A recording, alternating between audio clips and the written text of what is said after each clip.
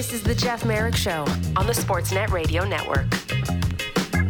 Welcome back to the broadcast. Thanks so much for being aboard today. Coming up in hour 2, John Forslund, Seattle Kraken play-by-play voice.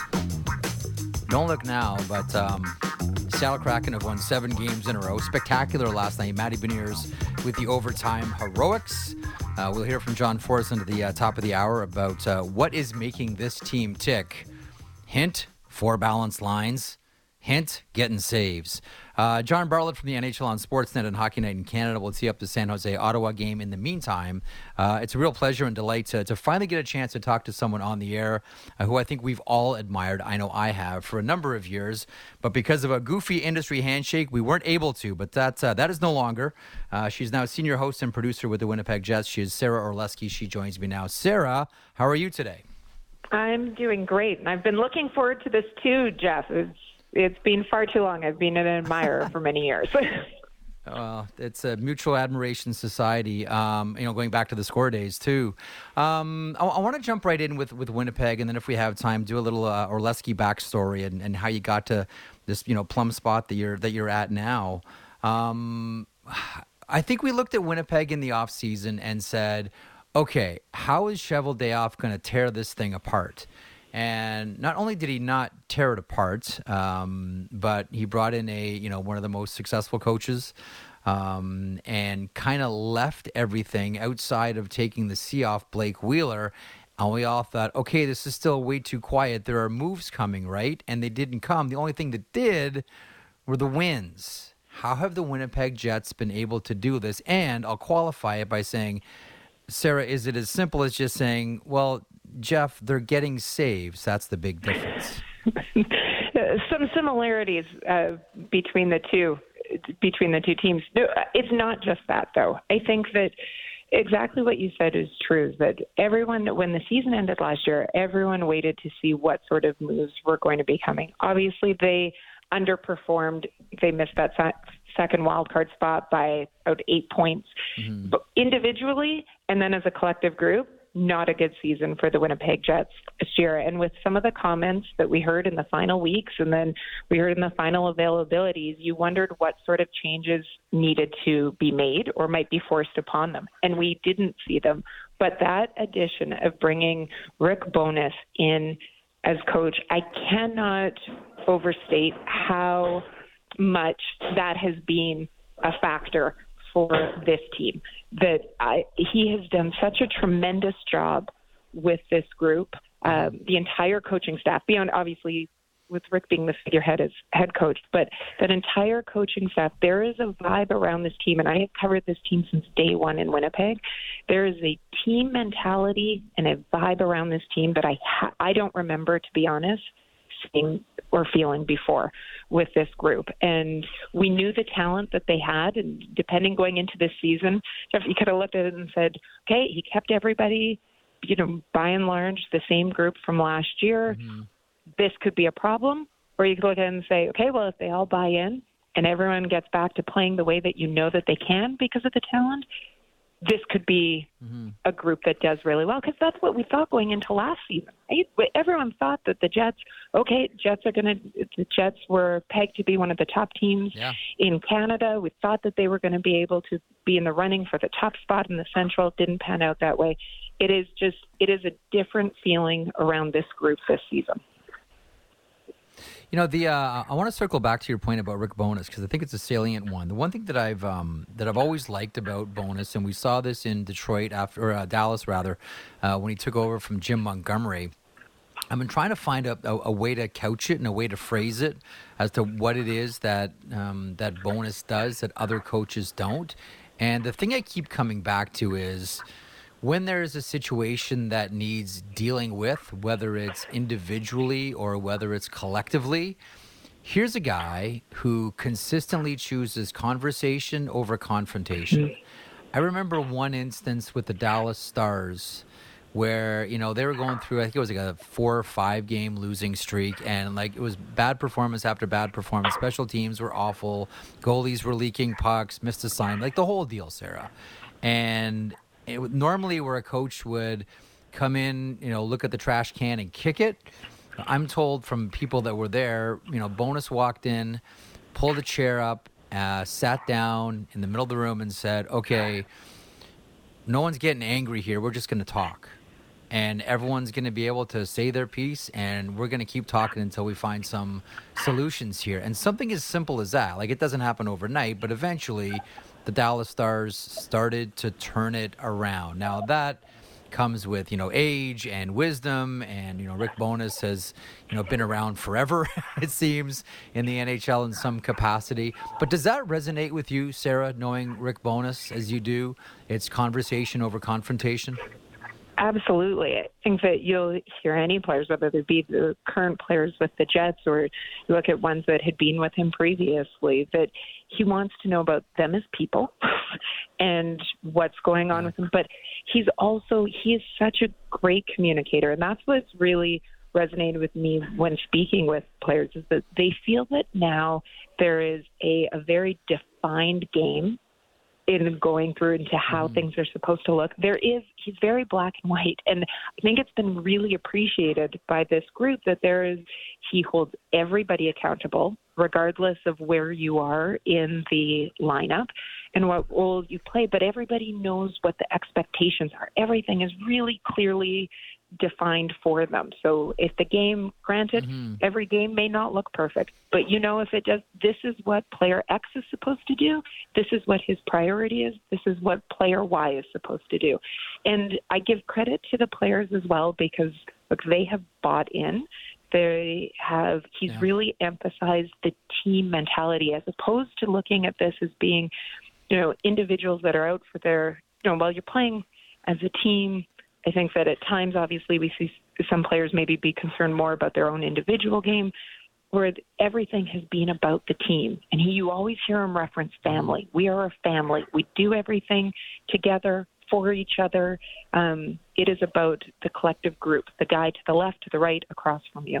And it's something that's really resonated with these players. And I think that this is a group that really you have a lot of really passionate hockey players on here. You also have some that have very high hockey IQs that are, we always talk about Mark Scheifele, you can look at Cole Perfetti, number of different players, Josh Morrissey, that want to improve their game, constantly looking to learn, and are getting that instruction, whether it be via video, on ice, where they're communicating. Okay, not only are they looking at what the team needs to do, but these coaches are prioritizing as well. Okay, this is how you can improve. This is how you can get 5% better. This is how, and little details that I think maybe sometimes get overlooked, that this coaching staff as a whole has done a great job, I'm told, of communicating with the players. And as I said, it's a credit to the coaching staff. I also think it's a credit to the players, because this is something that from the very beginning they have bought into. I remember having a conversation with Sarah Orlesky. I remember having a conversation once with Rick Bowness about Victor Hedman when he was when Bowness was in Tampa. And Rick has mainly handled the defenseman behind the bench. And I said, how did you work with Hedman? And he told me something really interesting. I'm not telling tales out of school. Like, this was on the podcast. He said, well, first of all, you have to know, especially early in his career, Victor Hedman had a real deep suspicion of coaches. And there wasn't a whole lot of trust there between him and various coaches growing up. And that bled right into the NHL. And I said, so what did you do? And he said, it took a lot of conversations, Sarah, to your point about talking to players. And he said, what I would do is every day, I would talk to Victor Hedman, but I would never talk to him about hockey. I just refused to talk about hockey. We talked about everything else. And only when I got his trust, then could I start talking to Victor Hedman about hockey. And I thought that was really neat, where some coaches might just start right away hammering on about hockey. Bowness wanted to build the relationship first. Is there someone in your mind, like you look at this Winnipeg Jets team and all these players, and as you mentioned, you've been there from day one. Is there one or two players that you look at that you say, okay, maybe there's been issues with coaches previous, and that Bowness needs to maybe do some repairing here, and he's the right guy because this is the way he handles things? Well, on the surface and just looking to what we saw last season, I think that you could look to Mark Scheifele for it. You look at the game that we've seen, and whether or not that was, relationships that need to be repaired between a player and coach, I think that the change that we have seen in his game, 21 games into this season, the 200-foot game that he's playing, what was he criticized for most last season? It was the fact that you didn't see that. And that was an element where you weren't seeing him back check, and you weren't seeing that defensive element to it. And so his game, where he had been on this upward ascent early on in his career, and it had kind of plateaued, and he has bought in. And the difference that you've seen in him since the start of training camp to now, and he's one of those players, when I say about, going over the details of the game on video, anyone that's spoken to Mark and that's interviewed him knows that there are two things that he loves to talk more than anything. First is hockey, and he will talk your ear off to the minutia of it, and loves it. Yeah, or golf. Yeah. In the off season, it's golf, but he loves that minutia. So to have coaches that are willing to get really detailed with him and improve him, because that's what he wants to do. He is all about getting better all of the time. But I think that you see the role that he's done, and Rick has just come in, and I feel as if he got a good sense of the team from everyone that he spoke to during the summer when he had his conversations with players, and back to that idea of Hedman, of getting to know him. So many of the players that when he talked to them, it was learning about the player, not about the on-ice elements, learn about the player and about the man. And I think that he was able to read room well. You look at the job that Blake Wheeler has done this season. A lot of questions when the C was removed. I mean, obviously a lot of headlines, a lot of questions as to how Blake would respond to that. He has responded. He's been incredibly classy from the beginning as to when the situation happened. But you could argue that he looks freer on the ice and the way that he's playing without some of that weight, that it's actually, this has turned out to be a really good thing for Blake, both on the ice and in the room. And I just, we're not early on in the season anymore, being 21 games in, but it's been really impressive to me in generally in short order that to see the change with the group it's a fun group to watch on the ice. It is a fun group to talk to around the rink as well. And you hear that echoed in their comments after the game, their win against Colorado. And obviously winning helps. We all know that. But Connor Hellebuyck spoke about how much fun it is right now. It's fun to come to the rink. And that's something that Bowness has really stressed. 82 games, it is a long, long season. You need guys to have fun and want to come to the rink. And so inevitably when adversity hits, we'll see how they respond. But I think that the groundwork that has been laid through October, November, will hopefully be able to carry them through, because it's been fun to watch so far. So what's it going to be like, Sarah, tonight? It's the Blue Jackets in town. Looks like Line A's a go. Has there been enough distance between, now and the trade that this is just, it's just another game and CBJ's in town? Or is there still some spice in this chili for a Patrick Laine return to Winnipeg? So I think there will always be some spice with Patrick Laine returning. I think that obviously the time he's had to deal with so many injuries since he's left Winnipeg, but I don't think that we've been able to see him really at the level that many would have expected had he, of course, been able to stay healthy. But I think there's always a little bit of excitement, and that this will be a game that, regardless of how much time has passed, that I think there's still obviously enough people around and players around that Patrick will look forward to being able to come back here and putting on a show, because you know that he can. the skill is there. So it has the potential to be a good one, but it certainly, I don't think it has the same sort of spice as what it did way earlier, just with everything that he's had to deal with everything, but the excitement just in this building, regardless of who comes in now, they're 8-2 at home. It's fun. I don't know how you feel about individual goal songs, Jeff, but that's such a small element that has also added to the atmosphere. It is a fun place to be around and to watch a game. Yeah, listen, it's always been one of my favorites. I think amongst hockey fans in Winnipeg, and we saw this right out of the get-go, like some of the most creative hockey fans in the NHL, to the silver medal chants to Ryan Miller, Crosby's better to Ovechkin. Like, honestly, when you look at creativity of a fan base, Winnipeg's right up there near the top. Okay, only got a couple of minutes, like 2 minutes left with you here, Sarah. And here's something that I'm really curious about. And for me, the answer is Dustin Byfuglien. I miss Dustin Byfuglien. I'm curious because you've been there from day one with the Winnipeg Jets. Go a little historical with us here. Who do you miss covering? Which ex-Jet do you wish? I wish this guy was still on the team. Okay, so, Dustin would be given for what he could do on this, but he never spoke to media often. So it's not like you really got to talk to him, but you certainly miss seeing the element that he could bring on the ice because he was a lot of fun. And I will go to my grave thing, I don't think that he got enough credit for the way that he processed the game. Because when you did have the chance to 100%. speak to him, especially one-on-one, intermission interviews were, sometimes granted, they can be pretty blasé. I always felt his ability to break down the game one-on-one when he was willing to, he didn't get enough credit for just how he was able to see it.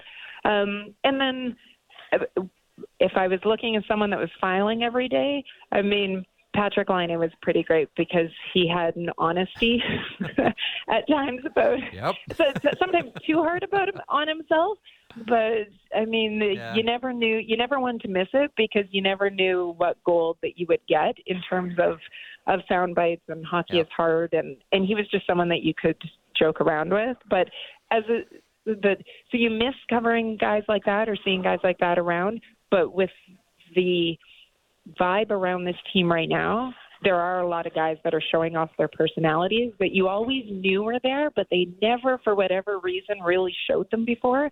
I think that you're starting to see that more and more with this group, and I think you'll see more and more personalities continue to come out. Well, there's been some great performances. We didn't even get to scratch the surface on Josh Morrissey, who's having an outstanding season, or really dive into anything about Connor Hellebuck, and ditto for him.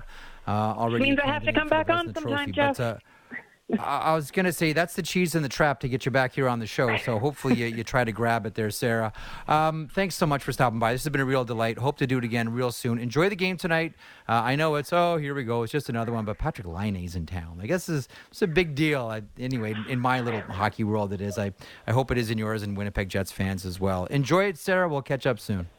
I look forward to it. Thanks for having me on, Jeff. There she is, the great Sarah Orlesky, senior host and producer for the Winnipeg Jets. Tonight, one of only a couple of games on the board around the NHL, the Winnipeg Jets hosting the Columbus Blue Jackets. And yes, it looks like Patrick Laine is good to go. The Islanders and Preds face off against one another this evening. The Rangers, looks like Shesterkin goes again, despite what he said about himself earlier on this week. The Rangers face off against the Ottawa Senators. We'll take a break. John Forslund, play-by-play voice of the... We're on a 7-game win streak. Seattle Kraken joins me in moments. John Bartlett as well. And Maddie and I are going to try to figure out who the toughest and most skilled front offices are around the NHL. Plenty more to get to. Glad to have you aboard. Stick around. Hour 2 is coming up next. Covering the Raptors in depth like no one else. The Raptor Show with Will Liu. Subscribe and download the show on Apple, Spotify, or wherever you get your podcasts.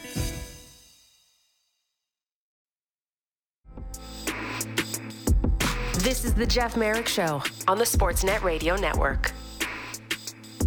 They are one of the most exciting teams in the NHL. They have won 7 games in a row, including a thrilling, albeit brief, overtime victory against the Washington Capitals last night. They are the Seattle Kraken. John Forslund is their play-by-play voice, and he joins me now. John, how are you today?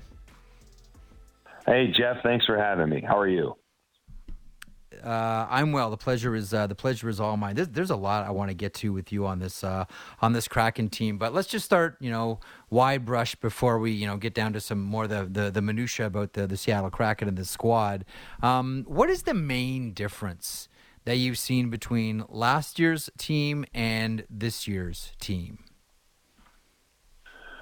Well, I think a lot of it is intangible. I think a lot of it is based on human relations and getting through a COVID year, which, it hit every team, right, Jeff? It hit every team hard.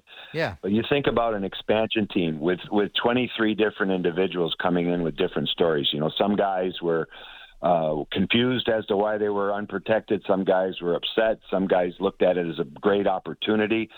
All that being said, they come together and they're restricted in terms of how they relate as teammates. It was a weird, challenging season to watch them go through this with the constant testing, the masking, the situations on the road where you're basically isolated. So a lot of teams already had a built-in chemistry within their room, and maybe they could navigate through it easier than the Kraken did. I think that had a lot to do with it because I've seen a different type of just the demeanor among the guys when they returned to begin training camp. Fresher, more familiar, used to the city, used to each other, and now they're free to be a team. So their chemical equation has been working since the very beginning.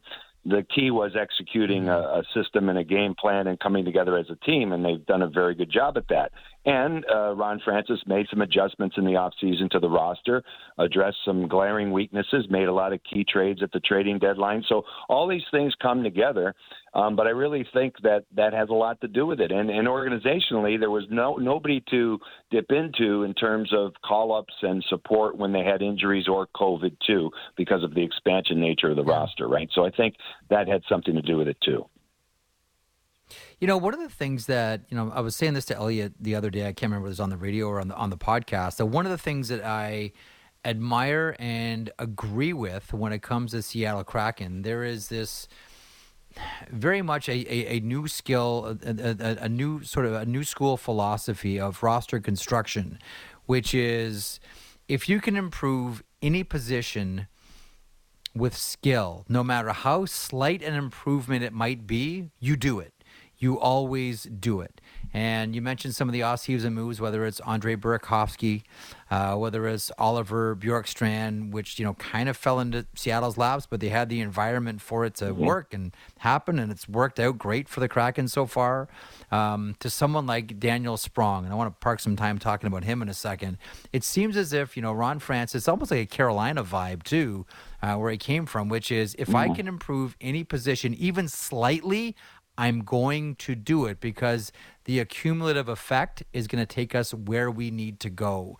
Do you think that's an accurate way to look at the Kraken? Absolutely. I mean, and this because you follow the numbers and you have done this for a number of years. They looked at their underlying numbers, right? And they looked at how the game was being played, and they're about a goal short across the board, right? So he had to improve the team, whether it be better goaltending, that's the obvious one. But they like their defensive structure. They like some of the shot suppression, all that stuff in year one. But they needed to improve by a goal.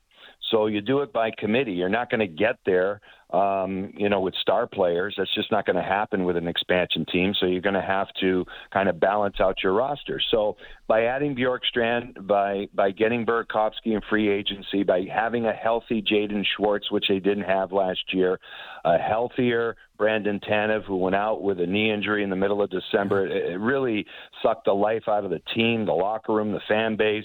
You bring all of that in, and you've got balance, and that's what they have. They have 4 lines that contribute. They've got 3 defense pairs that have been together all season. The goaltending has been better. All these things come together, and then they have a nice little team concept working, right? So it's not a surprise. I don't think they're going to fall off the map like people expect them to fall off the map. I don't think so. I think, I watch them every day. I watch them practice every day. They have unity. And so they'll lose, and they have a tough schedule in the second half, more travel. They've been at home a lot in the front half of the season, but they're banking points now. They're putting themselves in a good spot. You mentioned, you're not going to do it by having one star, but there is very much a star that's emerging with this team right now. He's 20 years old, even though he looks like he's 30, and that's Matt Beniers. He has been, like you talk about, players that galvanize your squad, players that give you an extra pop when you need it. Do you have a thought on Matty Beniers here? Because you talk about, and we all know about developing rookies and how it takes time, and don't set your expectations too high. I mean, he's just shy of a point a game at 20 years old. Do you have a thought or two on Matt Beniers and what you've seen out of him? Yeah, I really believe he's the future of the franchise. He's going to be a real big piece that they'll build around for a number of years. It's already kind of getting to that spot. You're right. You want to temper expectations. You want to recognize that the league can humble any player, certainly a 20-year-old, a kid coming out of college hockey, coming out of COVID situations over 2 years. Where is he going to be? He comes in at the end of last season, has a nice 10 games, 9 points, puts on about 11 pounds, they told me, at the beginning of the season over the summer, which is natural from 19 to 20, but I think he worked on some of his leg strengths. And then what I point to recently is this.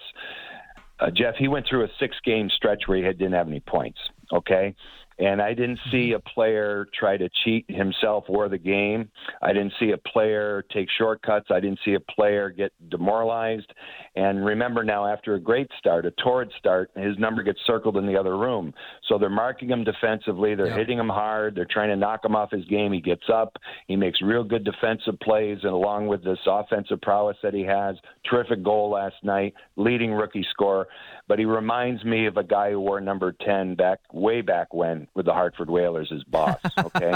And when Ron Francis, and some people might have to Google all this stuff, I understand that. But when Ronnie broke in, 4th overall pick, you'll recall, great looking guy, all the charisma, and he went to a bad team, and he elevated that team the best he could through the 80s until he got to Pittsburgh, right? But I think Ronnie has been there. And that's why in his case and in Shane Wright's case, he understands what these kids are going through. It's not an easy process, and not every process is the same. For Beniers, this is a home run so far. But he's got the intelligence that Ronnie had at a young age, too, as I recall watching him. And so this is going to be very, very interesting to watch as we move forward here. But there's no question this young man will be a cornerstone for the franchise. Yeah, he really he's a remarkable young player. I do want to get to Daniel Sprong here because one of the things that I look at with the Kraken, and this is one of the points that I've been making with people who, whenever the conversation turns to Seattle, I always talk about production up and down the lineup and how many lines do you have that can score, and what are you getting out of your third line, and what's your do you have a fourth line that can produce, or do you have a fourth line that's just going to go out there and hopefully play 50-50, give the other lines a rest, maybe draw penalties, send your team on the power play, etc. The one thing that I look at with Seattle is how balanced the scoring is, and one number really stands out to me as a fourth line winger, Daniel Sprong, and there's no denying the skill here. 14 points in 16 games, another assist picked up last night. And that goes back to the point about whenever you can improve a skill, you do it. That's the Ron Francis model, the old Hurricanes model, etc. Do you have a thought on Daniel Sprong through all of this? Because it really, we know the places where it hasn't worked out. Why does it seem to be working out with Seattle? Because he understood on July 1st that nobody wanted him. He even said it himself. He said that was the wake-up call. July 1st, or whatever the date was. I know it was adjusted, right? So, but free agency. Yeah, it was and when that date came when that day came and went, he understood that 32 teams, including the team he just played for at the end of the year, were saying no. So he had to look at himself. I'm not sure. I'm not going to speak for him. I don't know what had to be adjusted, but he came to camp on a PTO. He earned a spot on the team. Every day he did something, whether it was in practice or preseason games. As you know, he has a skill set. He can shoot the puck better than most players. in the league, never mind on his team. But it's something about him. He hasn't been able to break the seal. So he made the team, and he's an option, and now he's become a go-to option on a power play, either unit, weak side slapper. But last night, you're right, fourth line to start the game. Game's not going exactly the way Dave Haxtell wants it. Makes a tweak, puts Sprong up on the third line with Gordon Tanev, drops Bjorkstrand down. Bjorkstrand didn't play for a long stretch last night. So, those are the interchangeable parts that we talked about at the top. That's what they have. And now he's another one of these guys that I see a little bit of a glow. When he came to the team last year, he was kind of sullen. I think he's always been that way as an outside observer looking at this young man. He's had expectation attached to him as a young player. It didn't work out in a number of places. But he was kind of a defeated guy when he joined the Kraken. He was traded out of Washington, came here, tried to make a go of it, but the team was going nowhere. It was kind of a bad situation at the end of the season. But this year, there's smiles and there's personality, and he's just fitting in with the group. But he has that skill set that you're right. It's an interesting piece on a fourth line. You can grind your fourth line, or you could have a fourth line that has players who can bump up in the order, and that's kind of how the Kraken are built. Okay, so I have a theory about Daniel Sprong, because I know exactly what you're saying, John. So here's my theory. Let me know if this resonates with you a lot, or not, rather. If you look at his backstory, I mean, he's from Amsterdam. That's where the family's from. And he came to Canada. His father brought him to Montreal at a very young age to play hockey. He was an exceptional talent, and listen, we're not going to get much here. We need to go to Canada. So he goes to Montreal, and every season he played on a different team. Every season it was a different travel team he was on. Got to get you in this program. Dad's taking him to this program, to that program, all over North America. Like as a young, he's even went to Wilkes-Barre to play youth hockey as well. Like he's really young, so he didn't really get a chance to get like a real attachment to teammates because he was always leaving. He was always going somewhere else. As a matter of fact, it wasn't until he got to the Quebec League in junior that he played for a team 2 seasons in a row with the Charlottetown Islanders. I remember talking to his old GM, Grant Saunier, about this, who's now a scout with the Tampa Bay Lightning, that was the first time he had ever been on a team for more than 1 season. And he actually got to feel what that was like. But those formative years, he was just team jumping, team hopping, finding something better, finding a better level of competition. I always wonder what effect that has down the road. Maybe I'm reading way too much into this, John, but that's kind of how I've always felt about Sprong. No denying the skill. It is elite. Just the ability to stick with a team and understand what a team is. I've always felt that might be the one thing that always held Daniel Sprong back. Right, and when that's happening, and again, only he can answer, right? Only he can answer exactly how he feels. When you're a young boy and you're going through that, it sounds like, your dad or your family is doing the best they can to make you a player, and hopefully that's what the young player wants, the young boy wants, but a lot of times it isn't, so it's a hard situation. Yeah. He reached his goal, but what's the price you pay? You got to look long and hard at that when you look at youth hockey and being a hockey parent and all that stuff.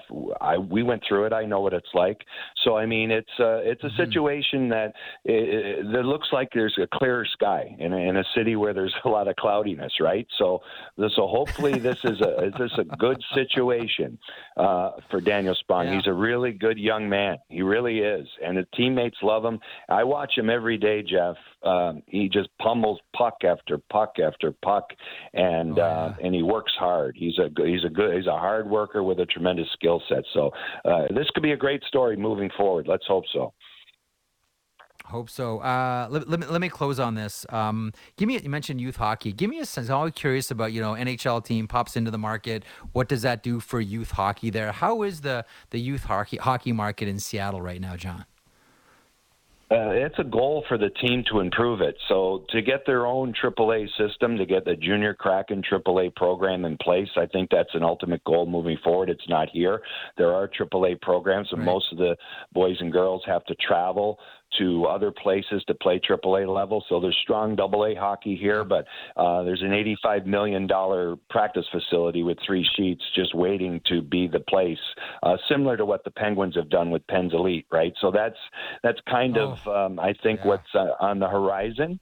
And so I went through it in Carolina. I mean, there was not AAA hockey there. There was a AAA program there, and my son played on the first squirt team way back when in I think it was 2008, 9, whatever it was, AAA, and they went around the country and got pummeled by everybody, right? So I know what it's like, but they have done a nice job there with the program, and it's respectable. So similar situation here. There's, as you know, rich junior hockey here, and always has been, and some pro hockey over the years at the minor league level, right? Yep. So there's hockey tradition, but they can do better with the kids, and that's a key to building your fan base. And it's part of the initiative the Kraken are all about as an organization. I mean, there's so many community projects a team undertakes. It's absolutely unbelievable. A lot of great things happening here, but that would be one of them. Yeah. That's that program they mentioned, that Penn's Elite program. That is, if that's the model that's being followed, hallelujah, because that is elite and a great program. And we just saw Logan Cooley drafted 3rd overall, and remember the name John Mooney Jr. I think he's 13 or 14, best in the United States in his age group, and he's actually Logan Cooley's cousin as well. That program continues to crank out elite players. Well, I'll tell you what, the Kraken are playing elite, 7 straight wins. Looks great on the organization. Thanks, John, as always, for sharing some of your time with us today. Thanks, Jeff. My pleasure. Have a great day. There he is. John Forslund is the play-by-play voice of the Seattle Kraken. A fun win last night in overtime. Right off the bat, Matty Beniers, I'll take this. I'm scoring. I'm calling game. The Kraken have won 7 straight. 2nd place in the Pacific. Having a wink at the Las Vegas Golden Knights. Meanwhile, tomorrow, always a busy night on Hockey Night in Canada. San Jose Sharks and the Ottawa Senators. My good friend John Bartlett will handle the affairs of this one, and he joins me now. Barts, how are you today, pal? I'm very good. Jeffy, how are you doing? I'm doing well. From the teams that you've seen, I want to drill down on Ottawa and San Jose here in a couple of seconds. But I'm always curious about, this time of year you start to see trends. Teams get hot, teams get cold, players get hot, players get cold. But through all of it, and one of the things that we're looking at here is, save percentage is down, goals are up, no lead is sacred around the NHL anymore. From what you've seen, from what you've called, what are some of the more intriguing trends that you've seen so far at the quarter mark here, John? Yeah, the leads, right? I mean, that seems to be something that's really trending through the league now. We went through an era where you used to have a 2-goal lead early in a game and figure that's it, pack up the shop, it's night over. But not anymore.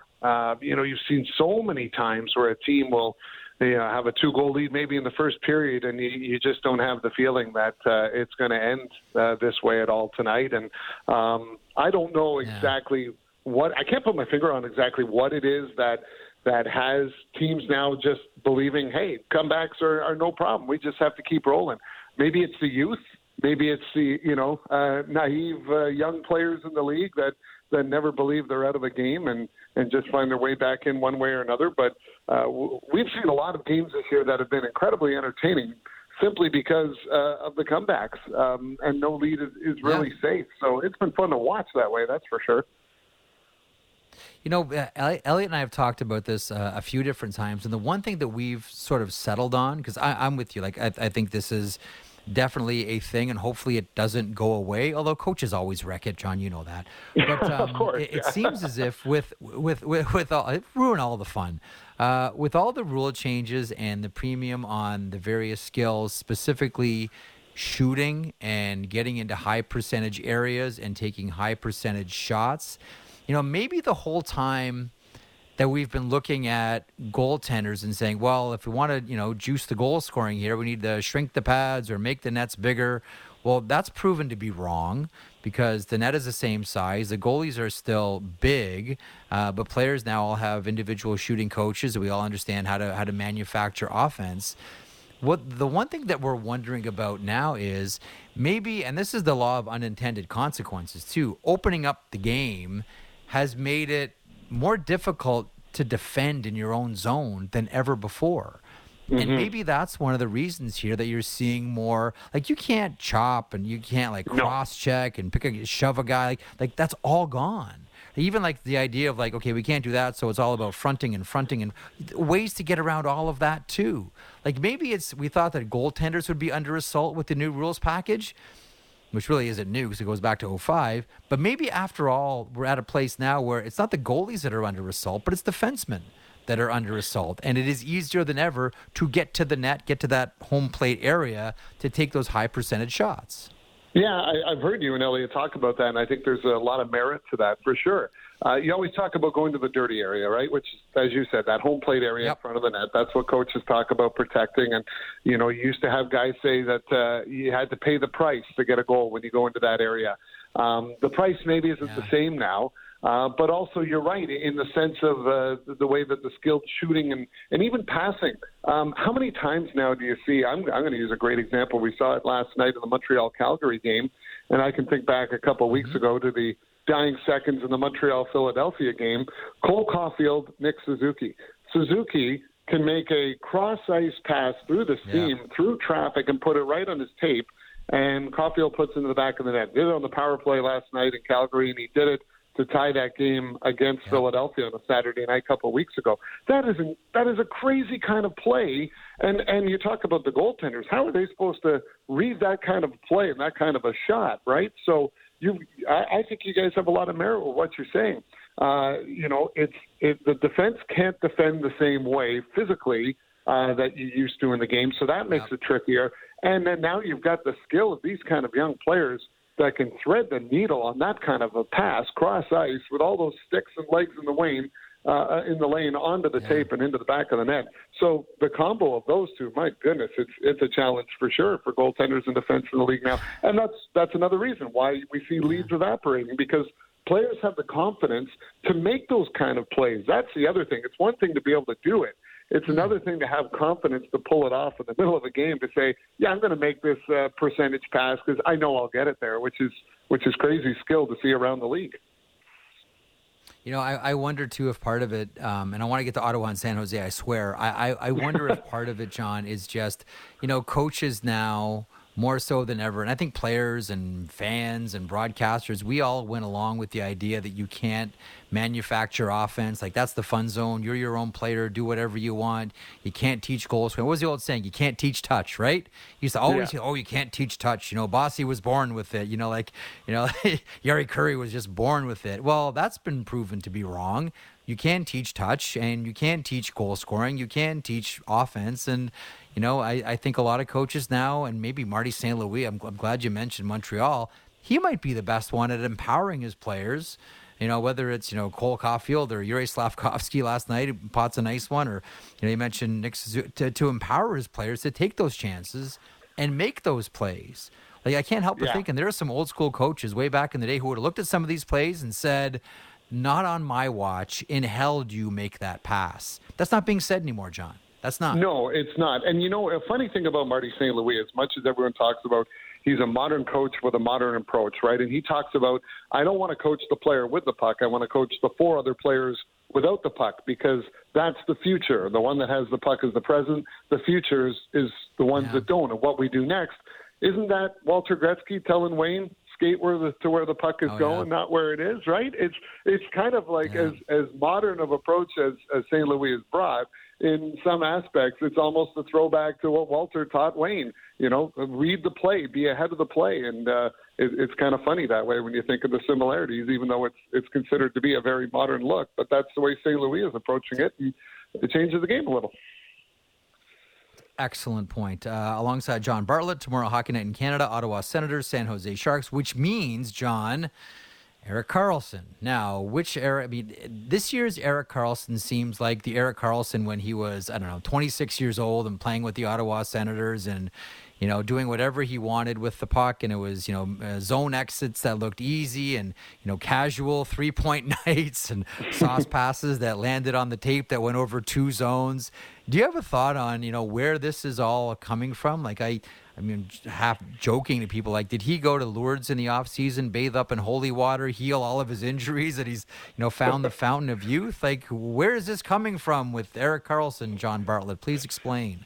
Yeah, not too bad, right? 32 points on the year. That's kind of the Karlsson that everyone here in Ottawa used to know.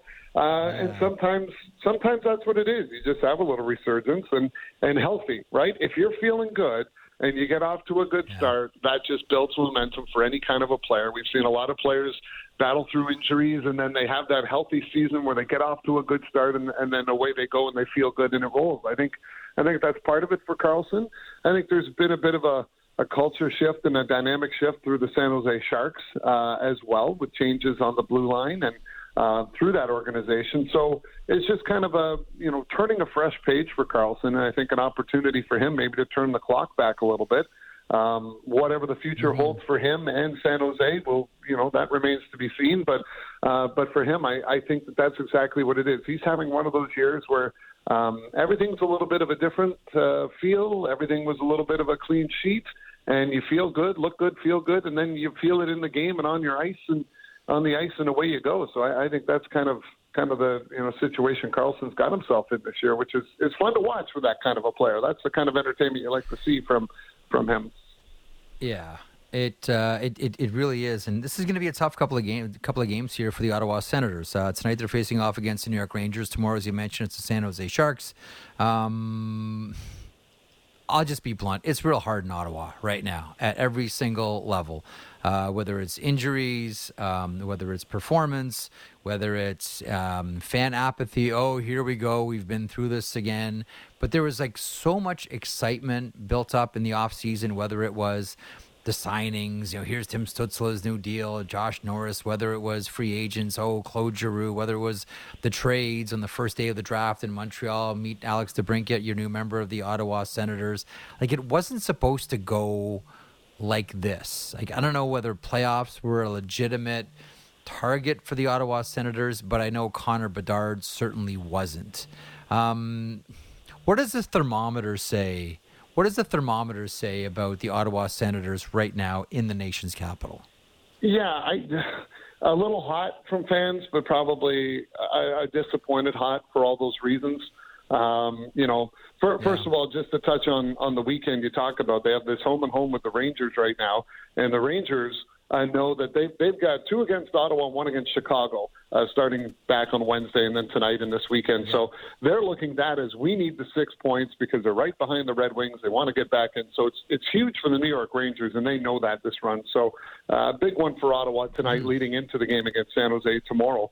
And then, when you look at the big picture of it, they go out, they do the signings. You've got the buzz around the ownership sale of the team, which that actually is a real positive in the market. I think, one thing, if you're an Ottawa Senators fan, you've got to feel good about this.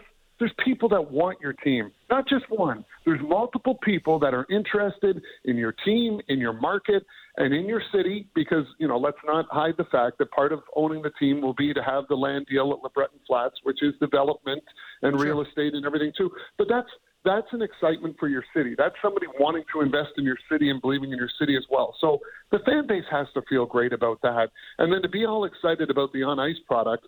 And I remember telling a few people when they're asking me about Ottawa at the start of the year, I said, well, 2 things. First of all, when you bring in that many new bodies on a team, it's tough. So you got to build the chemistry quickly to hope it goes together. But for Ottawa, I was like, don't get off to a slow start in October. You can't make the playoffs in October, but you can miss them. And the Senators couldn't afford a slow start in October. And I think that they ran into some injury trouble and didn't have that mix going. And now they're playing catch up the rest of the way again. And that's where people go, oh, no, here we go again.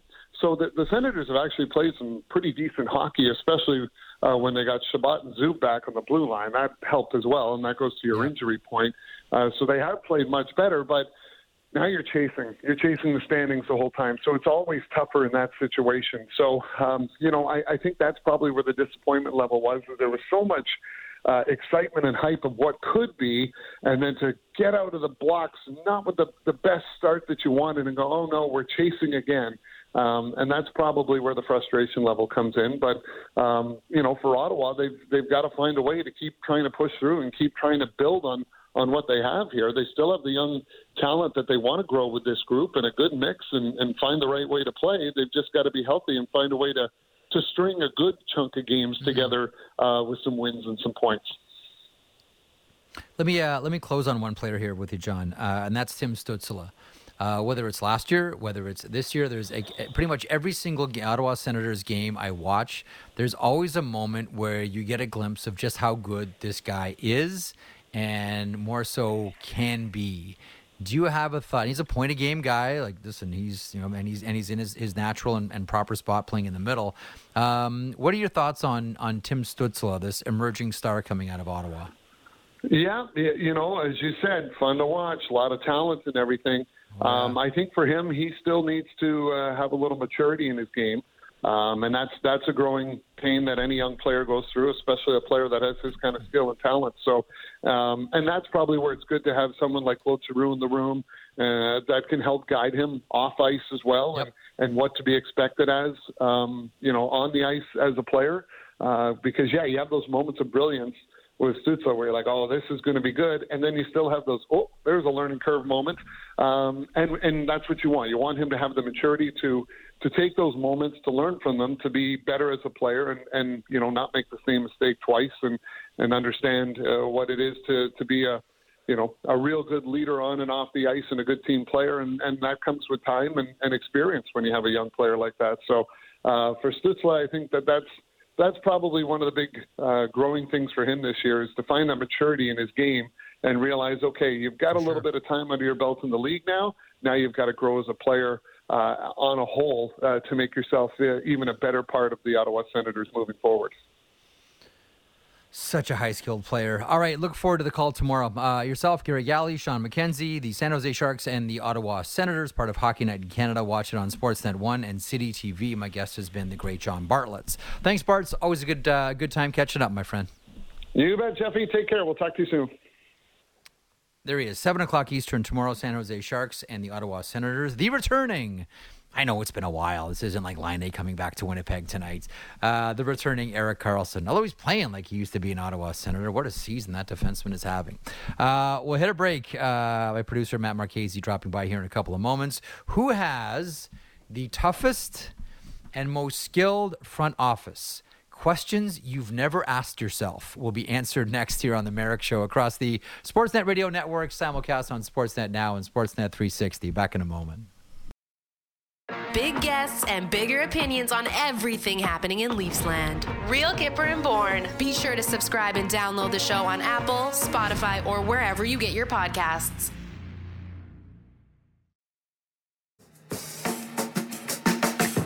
This is the Jeff Merrick Show on the Sportsnet Radio Network.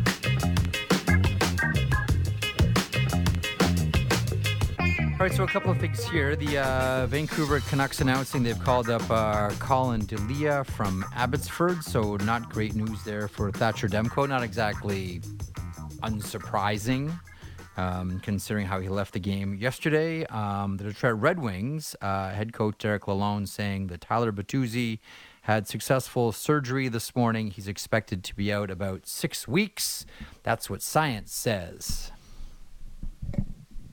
Matt Marchese joins me now. I couldn't resist, sorry. Matt Marchese joins me now. How you doing today, Matty? Well, nobody's ever called me a scientist, Jeff, so I think we're okay there. I couldn't resist making the obvious joke there. I'm sorry. I know that's going to offend a lot of people, but nonetheless, we soldier on. Before we get into going over front offices of teams based on how tough or skilled they are, even though they're holding pens and wearing nice shoes instead of holding hockey sticks and wearing skates, anything jump out at you as far as trend-wise or team-wise? Like, is there a couple of things that really catch your eye the last couple of days, Matty? The Leeds is the obvious one. I mean, that goes without saying. But the Kraken is the team that still, to this moment, befuddles me, Jeff. Because I look at the roster and Why is that? I just go, okay, sure, it's fine. It's fine. It's not 7 games in a row good, but they're managing. And the one person that I don't think gets enough credit, because he's the one who's helping make this team go, because I don't think that they have a super amount of skill, but they're able to score goals. I think Dave Haxtell is for my money right now, he's the front runner for the Jack Adams Trophy. Ooh, over Jim Montgomery? Yeah. In Boston? And last it's time nothing I checked, against the Boston Bruins. I know, but you know what, Jeff? That Boston team, even though we wanted to make a big deal about, and we should have, about Marchand missing time and McAvoy, they still had really good players. Yeah. They still had guys on that team that you look at and go, yeah, those guys are pretty legit. You know, the improvement of Jake DeBrusk. We look at Patrice Bergeron was back. They brought back David Krejci. Taylor Hall's there. They brought in Pavel Zacha. Mm-hmm. There's still a good group there. But when I look at Seattle, I go, sure, that team could win a few games this year.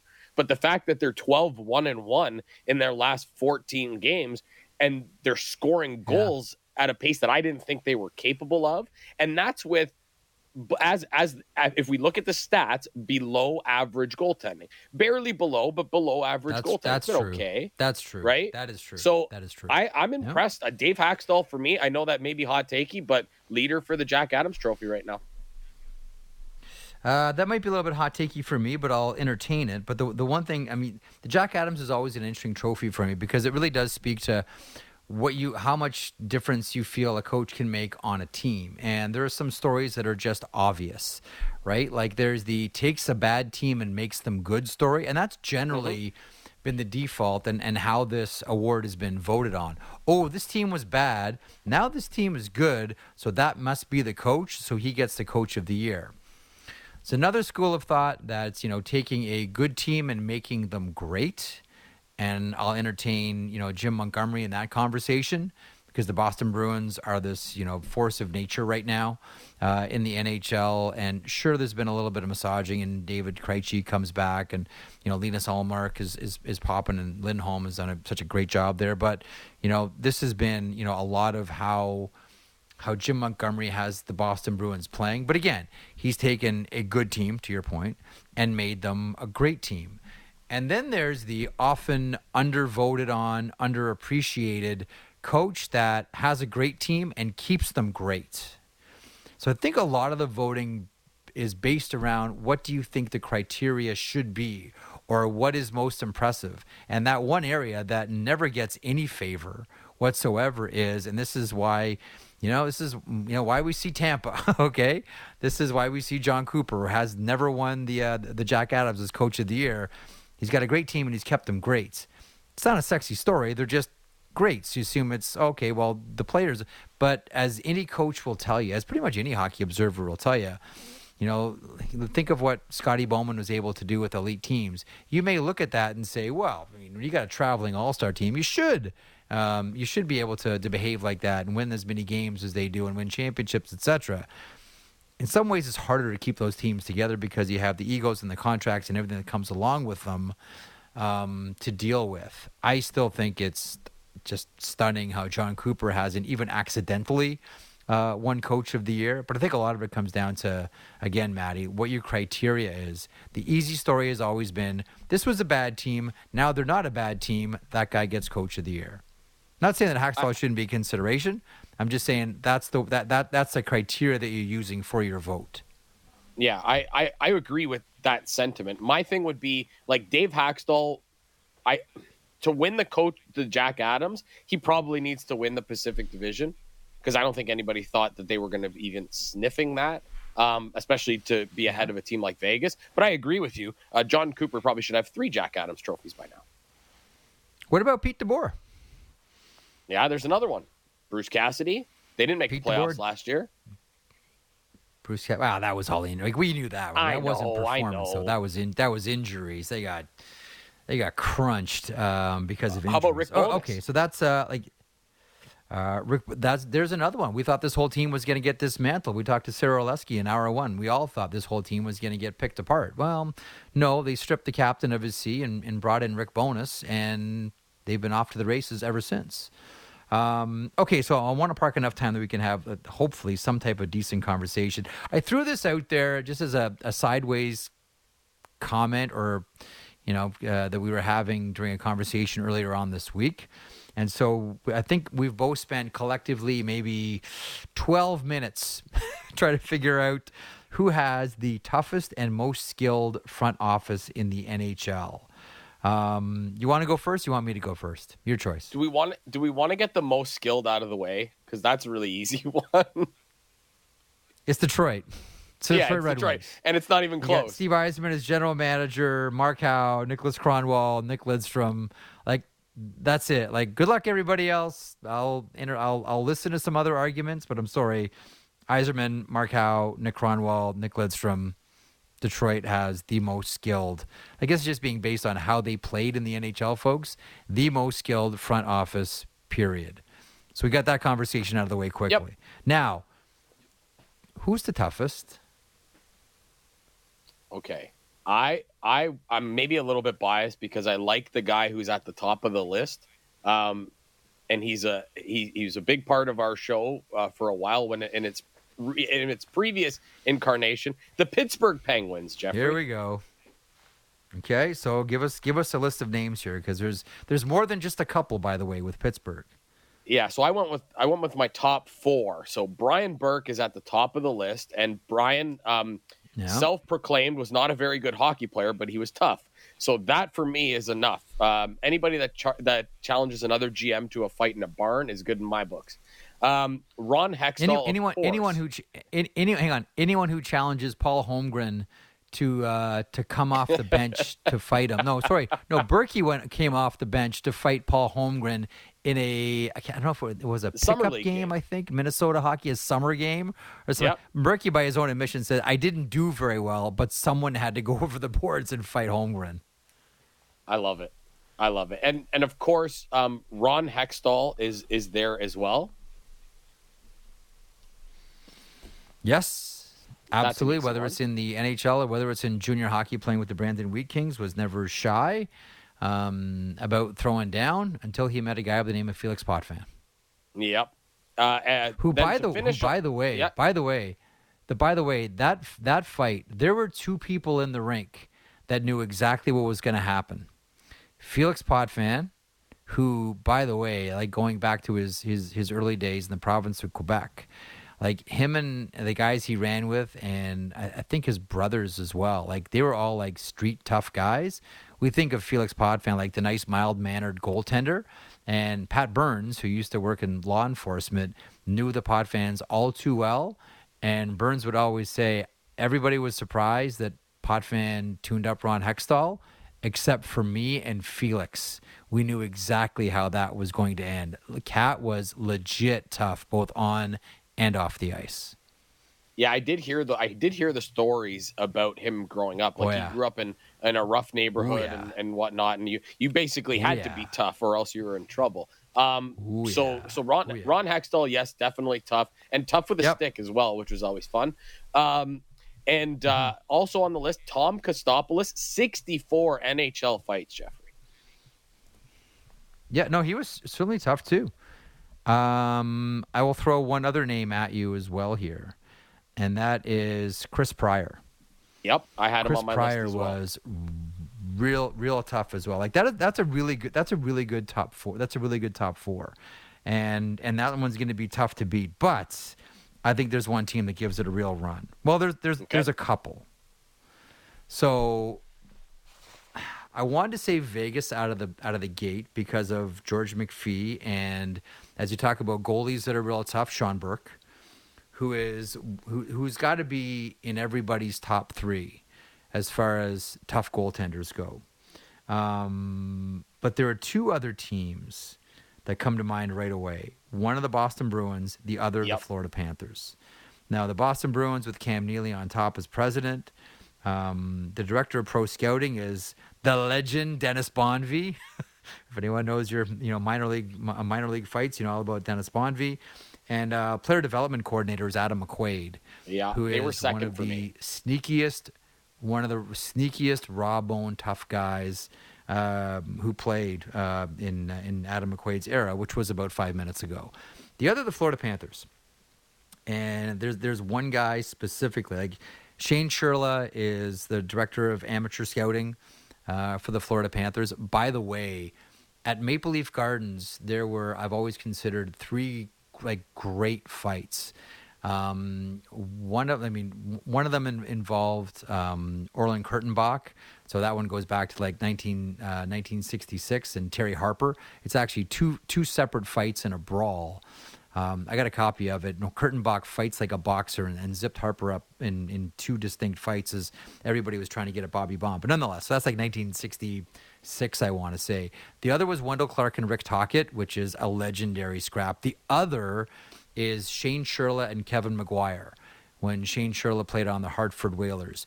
Do yourself the favor if you are inclined to enjoy these types of things, and we all understand the sensitivities around them now that we probably should have understood then.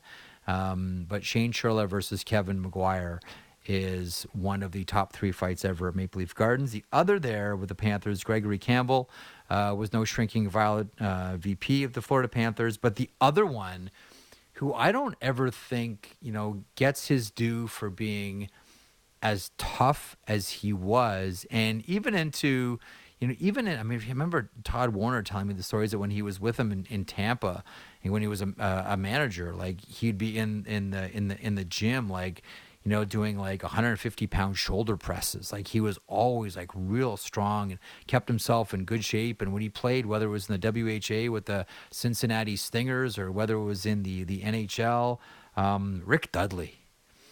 Ask anyone who crossed Rick Dudley. That guy was one of the toughest and strongest players in his or any other era. So I'm going to go with those for top 3. A couple of other guys that you might want to mention as far as being tough that, maybe you don't think about because you just think of them as general managers. You know who was real tough and was a southpaw, and that surprised a lot of guys? Kevin Cheveldayoff. Kevin Cheveldayoff was real tough. Go have a look at his fight with Reed Simpson when they played in juniors. Cheveldayoff would have been playing for the Wheat Kings, and I think Reed Simpson he was playing Prince Albert, if memory serves. Chevy was real tough and a southpaw. There's Basil McRae, assistant general manager with the Columbus Blue Jackets.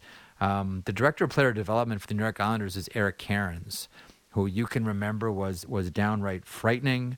And one other guy that I put in the class of older school fans will appreciate this reference, Kurt Fraser's, which is didn't do it all the time, but when he did it, it was scary, and he was scary tough. And he had a long fuse, and he didn't do it very often, but when he did, he came out on top, and that's Washington Capitals general manager Brian McClellan. Mm-hmm. Like you've talked to Brian before, right? Mild-mannered, very polite, real, nice, very, thoughtful kind of person. And again, he didn't do it very often, but you always, I think one of the mistakes we make is we look at penalty minutes and we say, oh, this guy must have been tough because he had a lot of penalty minutes. No, that just means that player had a lot of fights. The scary guys are always the ones that only have like 2 or 3 fights per year because no one wants to go near them. Right? Like guys didn't want to go near Nick Fatiu. Guys really didn't want to test someone like Ben Wilson. Those are the kind of guys. And Brian McClellan was that guy as well. Guys knew, players knew, you don't go near McClellan. But I'm with you. It's probably Pittsburgh. That's what I tell people. You don't want to mess with me? Nobody wants to mess with me. That's my pet. So my actually a funny story because you mentioned George McPhee and Brian McClellan. My first GM in junior was drafted by the Islanders during their dynasty. Played at Bowling Green with both of those guys. Sorry, who was that? John Gibb. Oh, you told me about John Gibb. We got like 30 seconds here. Give us the time and temp on John Gibb, quick. Yeah, so he's lives in Nobleton, and he was a pal of my dad's. His kid played in minor hockey, and we ended up playing together later in junior. And he was drafted by the Islanders during their dynasty years, and went to camp with Ken Morrow and all that stuff. But yeah, he played on the same team as Brian McClellan and George McPhee in Bowling Green. You know who's going to be who's going to be a real famous hockey player from Nobleton? With all due respect to Nick Boynton? That Fantilli kid's kind of good. Adam Fantilli with the University of Michigan Wolverines, who will most likely be second overall in the draft this year. Great stuff, Maddie Marchese. Thanks to Frank Baraska for operating the camera and making the show look decent. That's challenging when I'm involved. Thank you, Frank. Thank you, Brett Armstrong. Technical operator. Thanks to Elliot Friedman, the great Sarah Orleski for stopping by, John Forslund, and John Bartlett as well. We're back on Monday.